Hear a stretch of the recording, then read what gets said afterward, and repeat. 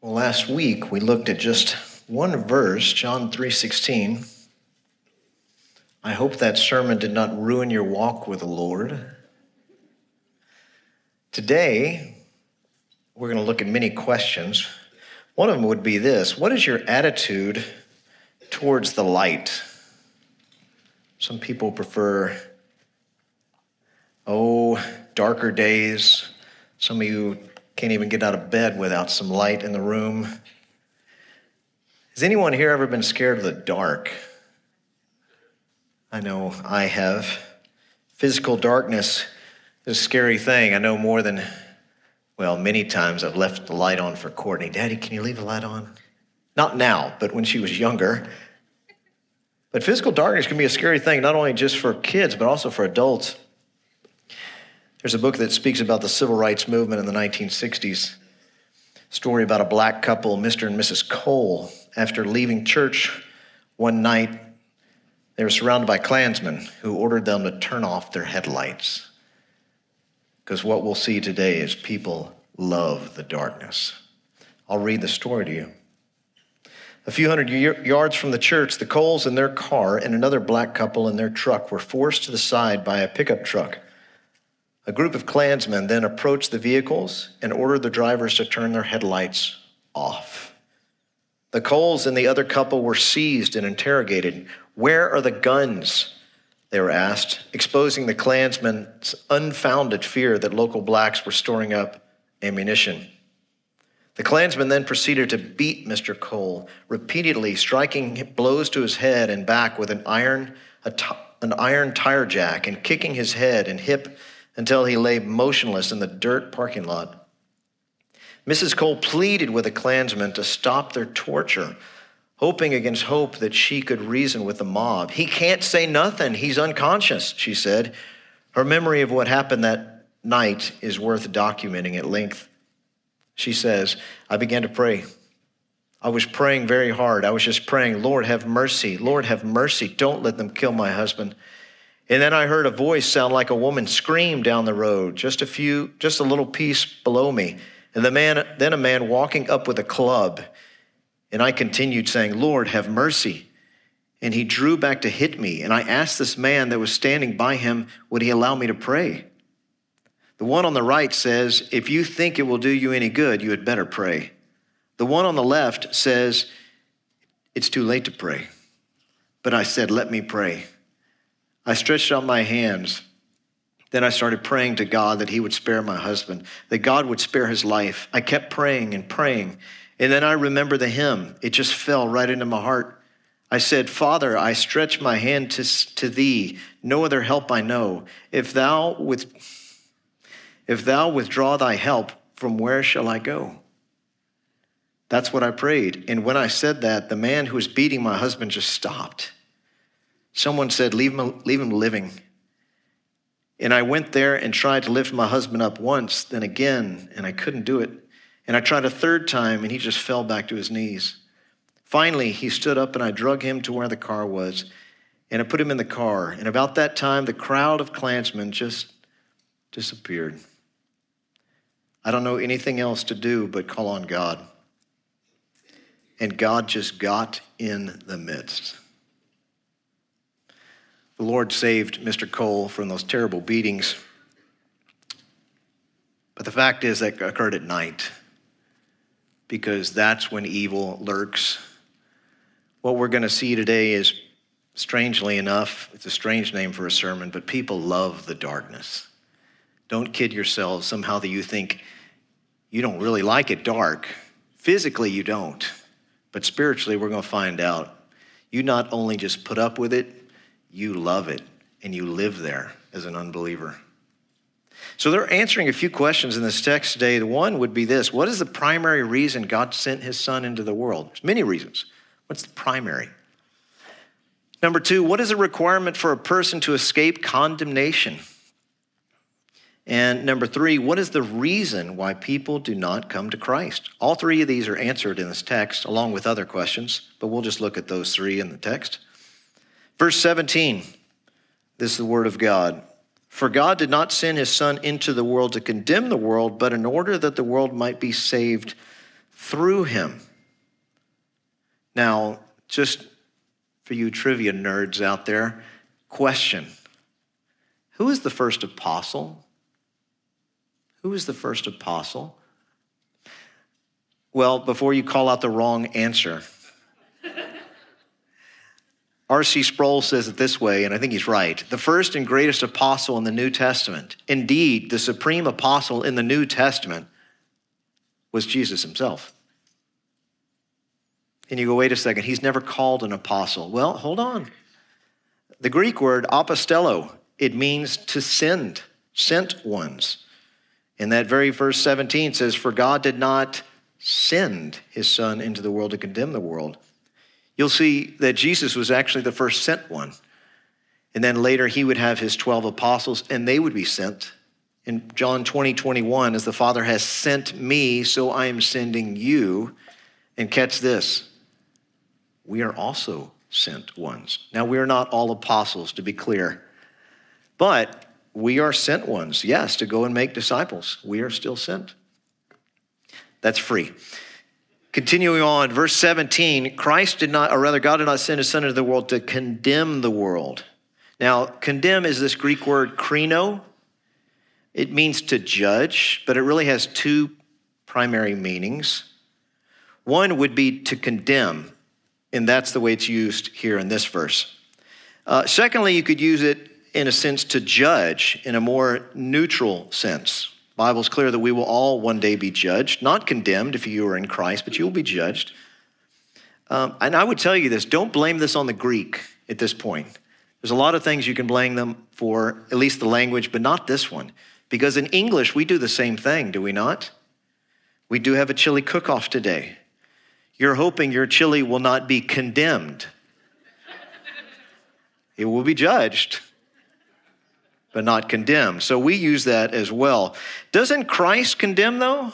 I mean, doesn't he? Well, yeah, John 9:39, Jesus will say, for judgment I came into the world, that those who do not see may see, and those who see may become blind. That sounds condemning to me.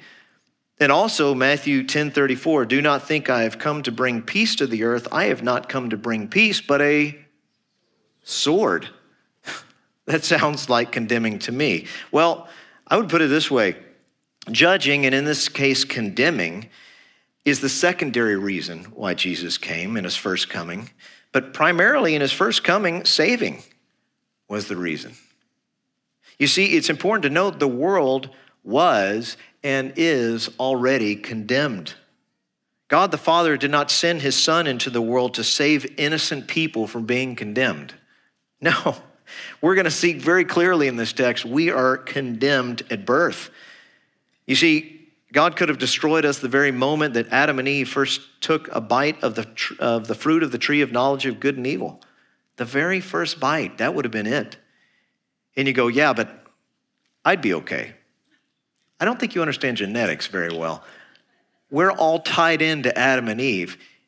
If they die, we all die. We never existed.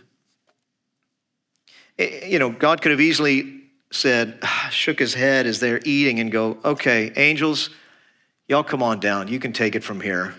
Let's eradicate this mankind stuff. But he doesn't. He doesn't. We'll continue on. It says, but in order that the world might be saved through him. To save. That's why Jesus came. Yet only a member of the Trinity of the Godhead could make atonement for God and to propitiate God's wrath. It had to be God. And sure enough, you have God the Son, who not only was sent, but it's important to note, he also volunteered as well. It was both and. Verse 18, whoever believes in him is not condemned, but whoever does not believe is condemned already. There it is. Because he has not believed in the name of the Son, of the only Son of God. Believe in him. We made a big deal about that last week. It's not just mental assent. You're actually moving towards putting your trust in something, into something. That's what we have. Romans 8:1. Therefore, there is now no condemnation for those who are in Christ Jesus. No condemnation. That should make you smile today. I mean, think about that. Whatever sin you have committed, or whatever sin you will one day commit, you haven't thought about, you're not condemned for. Christ took that upon the cross. Well, okay, I see what you mean, Geoff, but Matthew 5:48, Jesus will say, be perfect as your heavenly Father is perfect. Anybody achieve that today by yourself? You're as bad as me. But what you find out is that Christ is making it clear to them, you can't be perfect. It's because you're a sinner. And so even your best deeds are like filthy rags. So when Satan calls you a failure and a sinner, it's going to sound strange, and this is not typically the advice that perhaps others would give. I would say believe him. Believe him. You are. You have sinned. You have sinned, and you continue to sin. You are a failure. And yet, catch this, you are also in Christ. And because you were in Christ, you're a saint. You're a holy one. When God looks at you, he puts on the blood-stained glasses of his Son and looks at you. So he can declare you as righteous because of his Son is righteous. And so I think there's important to do, really. We call it soul talk, perhaps, as maybe that's not the best term for it. But Psalm 42:11, David will speak to himself. He's not crazy. He says, why are you downcast, O my soul? Why are you so disturbed in me? Hope in God, for I will yet praise him, my Savior and my God. You see, David's problem is the same problem that we have. We go through trials and tribulations and we go, I'm such a failure. I'm such a mess up. Strangely enough, I'm telling you, don't run from that, but run towards the person that declares that, no, you're actually not a failure because you're in me. And that's the only reason why you're not a failure, because you're in Christ and he's perfect. But whoever, it says in verse 18, does not believe is condemned already. This will be clear in a few Sundays. John 3:36, whoever believes in the Son has eternal life, present tense. Whoever does not obey the Son shall not see life, for the wrath of God remains on him. And you might say, well, the wrath of God remains on him because he's rejected Jesus. No, the wrath of God remains on him is because he's human, because he's born a sinner, because he's wicked, because we have something called original sin. And when Adam fell in the garden, we all fell with him. Now be careful thinking that I'm going to pick a bone when I deal with Adam in heaven about this. That line is going to be really short because fact is, all you have to do is look in the mirror and you would see that you would do the same thing. Ephesians 2:3, it says, we were by nature children of wrath. So we're not only sinners by nature, we're also sinners by choice every day. And it goes back to the garden. Can I tell you that? Genesis 2:16 and 17, when God says, you may surely eat of every tree of the garden, but of the tree of the knowledge of good and evil you shall not eat, for in the day you eat of it, you shall, in the Hebrew, mut tamut, you will die. And once again, Adam and Eve go, what does that mean? I don't think that's a good term. And they find out very quickly what it means. So strangely enough, Adam's condemnation is the same as yours. He was your representative in the garden. And once again, we would do no better. And if that whole representation thing bothers you, don't let it. Because fact is that somebody else represented you before God the Father in heaven who took your sins upon himself. So when we say things like, Jesus was my substitute, that's true, but it has to be nuanced. What I mean by that is that if we're playing a football game and maybe you sprain your ankle and somebody else goes in for you, they can be your substitute. But could you ever be the substitute for Christ? No, you see, he wasn't just your substitute. So when he died on the cross, he didn't just give you his innocence, he gave you his what? Righteousness. He's not just your substitute. He's so much more than that. Because even if you could die on the cross to somehow save you, you can't, because it requires a perfect sacrifice. So what we're seeing in verse 18 is that Christ knows, and the reader knows too, that not everyone will be saved. As a matter of fact, the Bible is very clear. Many will be condemned. And yet the Holy Spirit insists that those people who are condemned are self-condemned. The reason why God's wrath is upon them, it's because he has not believed in the name of the only Son of God. Now stay with me. Earlier, I also said that he's condemned. He's really kind of double condemned. Not only is he condemned because he's a sinner deserving of the wrath of God, but now we're going to find out he's also condemned for not receiving Jesus Christ, the Son of God. You see, strangely enough, the criteria for being condemned or not being condemned, it's never good works. And you know what's fascinating? The world always goes straight to that. Well, I know I'm not going to church these days. I need to be back involved, and I need to be doing better things in order for God to accept me. No, that was never the case, ever. No, it all comes down to faith. It really comes down to who you know or who you don't know. I like the way J.C. Ryle, 19th century commentator, writes. He says, nothing is so provoking and offensive to God as to refuse the glorious salvation he has provided at so mighty a cost. By the death of his only begotten Son, nothing is so, I like this phrase, nothing is so suicidal on the part of man as to turn away from the only remedy which can heal his soul. What Ryle is saying is, why would you kill yourself eternally by not coming to Christ?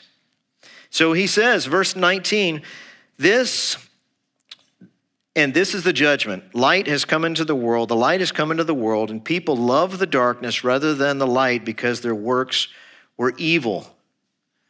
That is the basis for judging.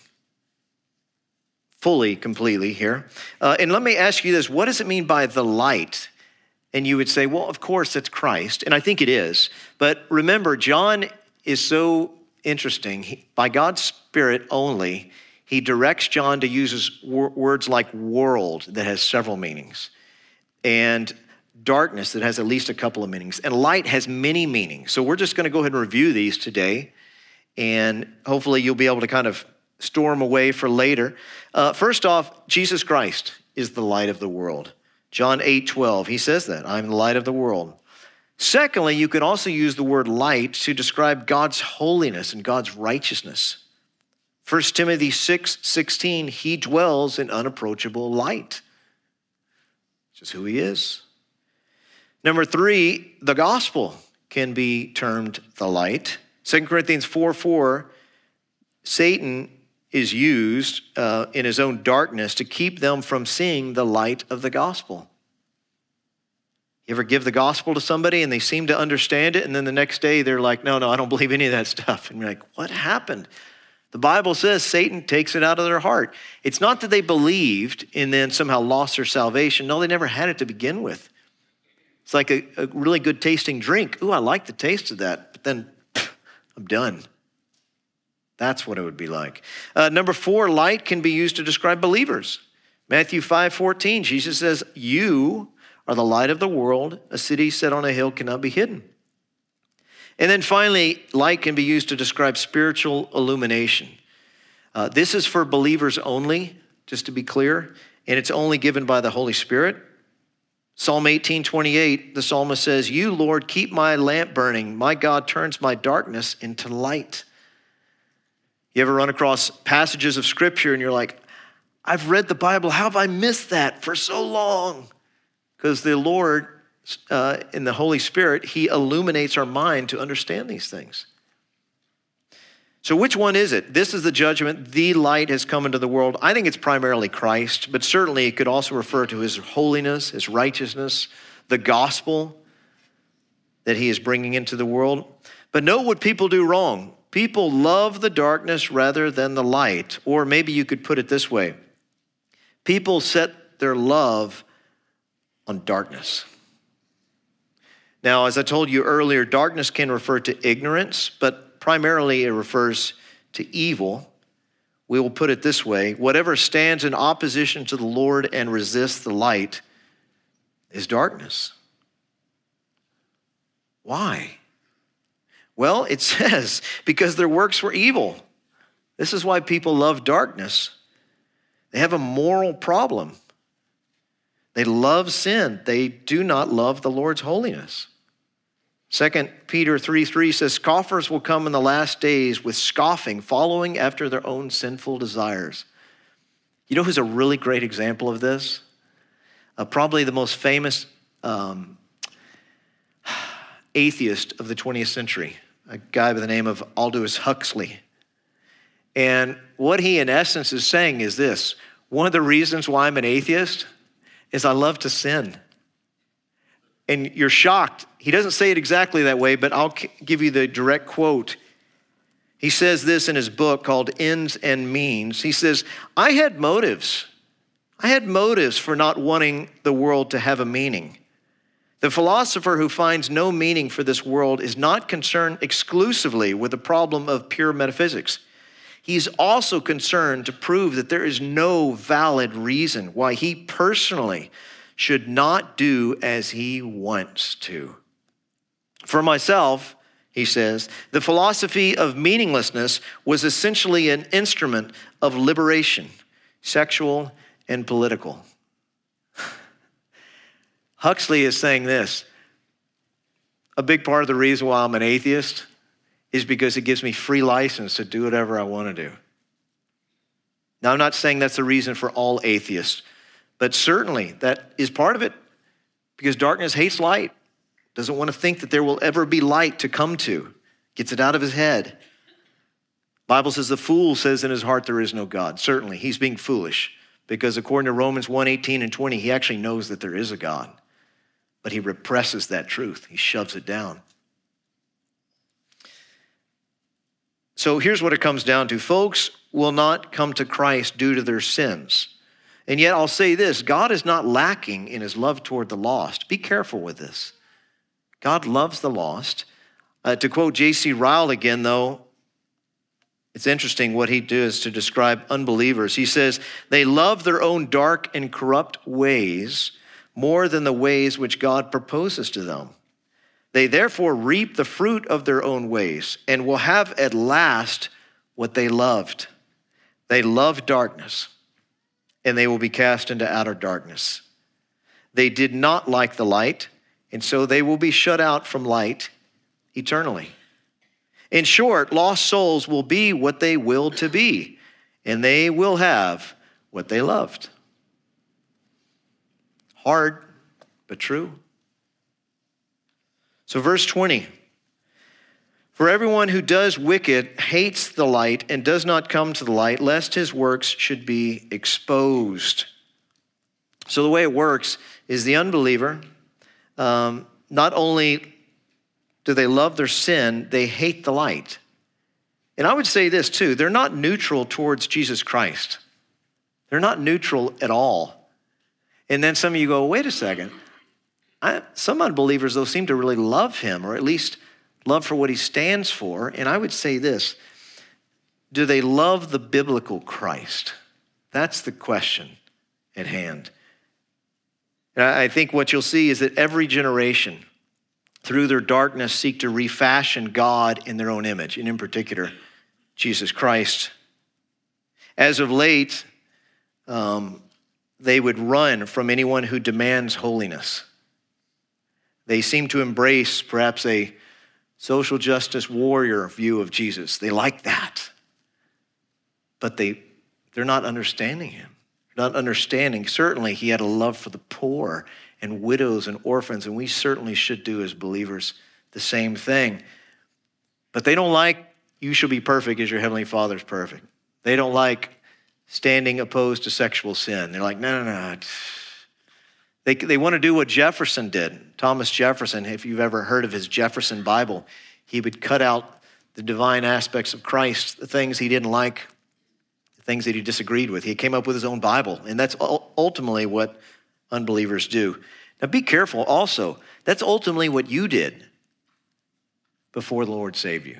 We were all unbelievers. We weren't born believers. Notice this, they hate the light, they do not come to the light lest his works should be exposed. It's interesting, this word in verse 20, when it says, who does wicked things. The word wicked, it's this Greek word phala, and it means worthless. It means worthless.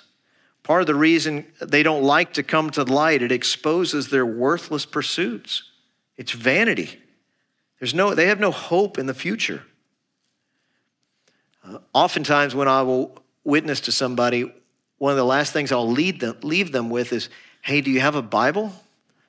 Do you have a Bible at home? There's also you can get a Bible online. And I would encourage them to read the book of John or perhaps Luke. We could really choose any of the Gospels. But what am I trying to do? I'm trying to get them to see the light. And oftentimes they'll say, oh, I've read the Bible before. Oh, okay. Well, I encourage you once again, to get to know the author of life. And he's found in particular in these books. It tells us life. And they'll nod and good to meet you.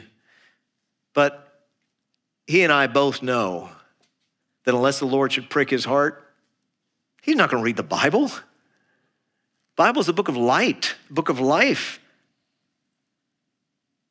No, they don't want to read the Bible. They're not interested. And by the way, as I will tell you this as a believer, if you will find yourself going, I don't really like to read it much these days either, you're in a dangerous position.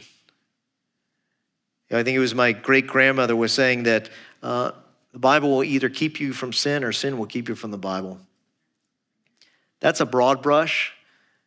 Doesn't mean you can't be reading the Bible today and commit some great heinous sin. Of course you can. But beware. If you're not running towards the light, you're running the other way. You see, ultimately, unbelievers, this is condemning for them. What do they fail to recognize? What did you fail to recognize before the Lord saved you? A couple of things. We could list several. Number one would be this. Romans 14:12, each of us will give account of himself to God. See, that's always a great reason for being an atheist. Is in your mind, you're not going to give account to anybody. You're going to go to the ground, and that'll be it. But the problem is the Bible disagrees with you. And he says, no, one day you're actually going to give a thought, an account for not only the things you said and did, but even the thoughts of our hearts and minds. They also fail to note Hebrews 9:27. It is appointed for man to die once, and after this comes the judgment. You see, they fail to note that this life is all there is in regards to what will you do with Jesus Christ. Perhaps that's why certain denominations are drawn to a sort of a purgatory, that you can somehow work out your sins. Maybe you can have a second chance. There's got to be a second chance. No. After this life comes the judgment. Verse 21 ends with this, but whoever does what is true comes to the light so that it may be clearly seen that his works have been carried out in God. Did you catch that? Verse 20 and 21 are juxtaposing each other. Verse 20 is describing the unbeliever. He runs from the light. He doesn't want to be near the light. He's out of there. But verse 21 actually takes you to the believer. Whoever does what is true, he comes to the light. That phrase, does what is true.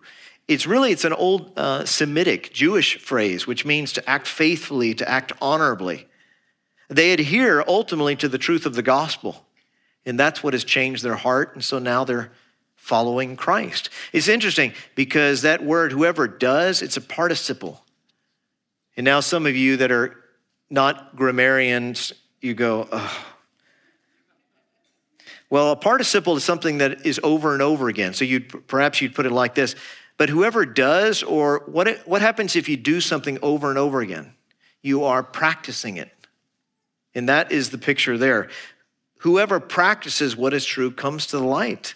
Why is he practicing what is true? Because he's now got the Holy Spirit within him. He's abiding in him. Folks, these are characteristics of a believer. Not perfection. Be careful. But the bent of your life is towards Christ, towards holiness. Well, let me ask you this. Why isn't Nicodemus following Jesus? Remember, John 3 is about Nicodemus. And Nicodemus instead scratches his head and says, how can a man go back to his mother's womb? And how can these things be? He's not interested in following Christ at this time. Why? Why isn't Jesus following Jesus? Or rather, why isn't Nicodemus following Jesus? He does not want to come to the light. You see, light exposes sin.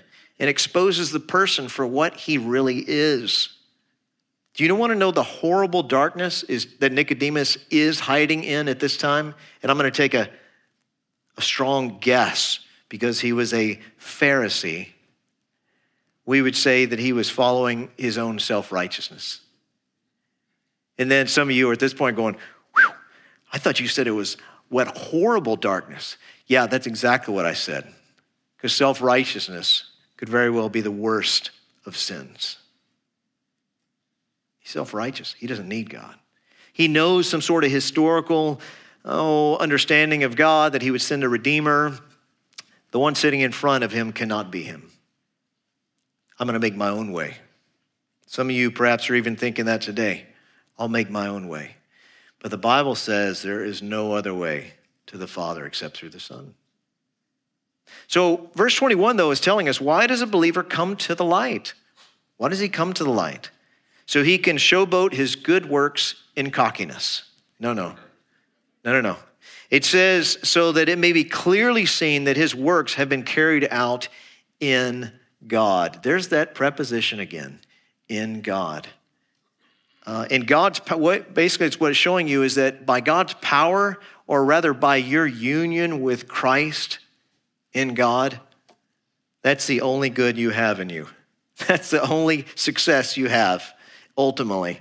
You see, verse 20 is describing that first group. They won't come to the light for fear their works will be exposed.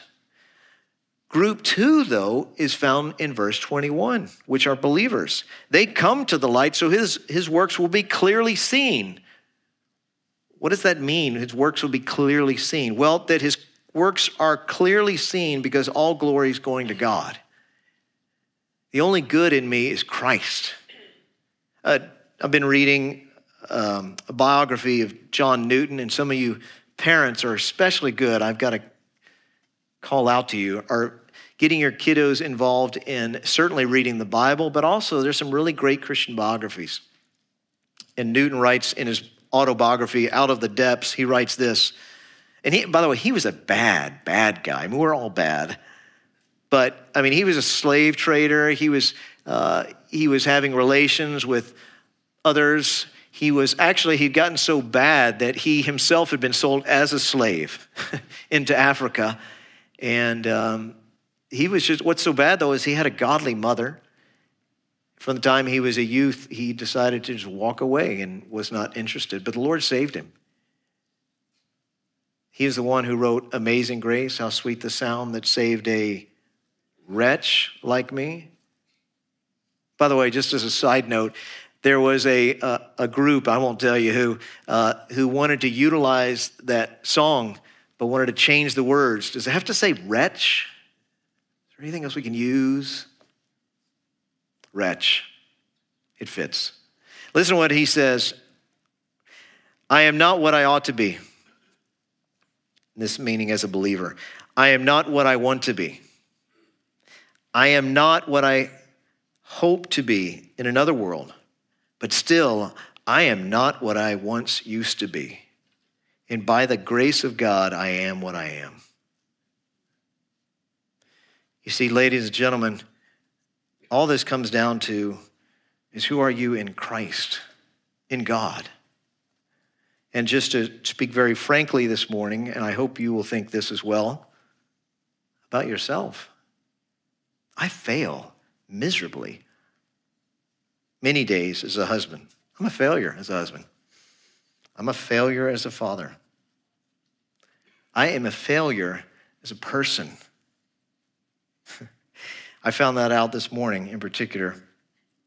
You know, it's the chili cook-off today.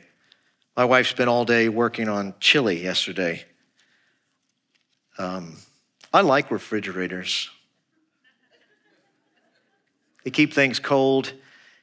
It was a little precarious in the refrigerator, and I'm a little forceful about many things. But one is ripping the door open of the refrigerator only to have chili fall on me, clothes, all into the refrigerator, floor, cabinets, dog. You know, it was just,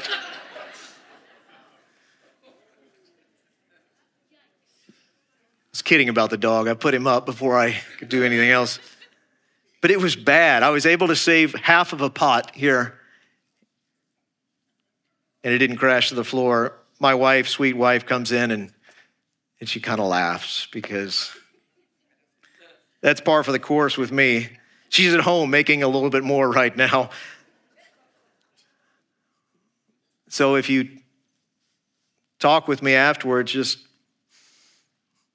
I don't know, give it a little sniff and you'll know what our chili smells like, minus the sweat that may come from me.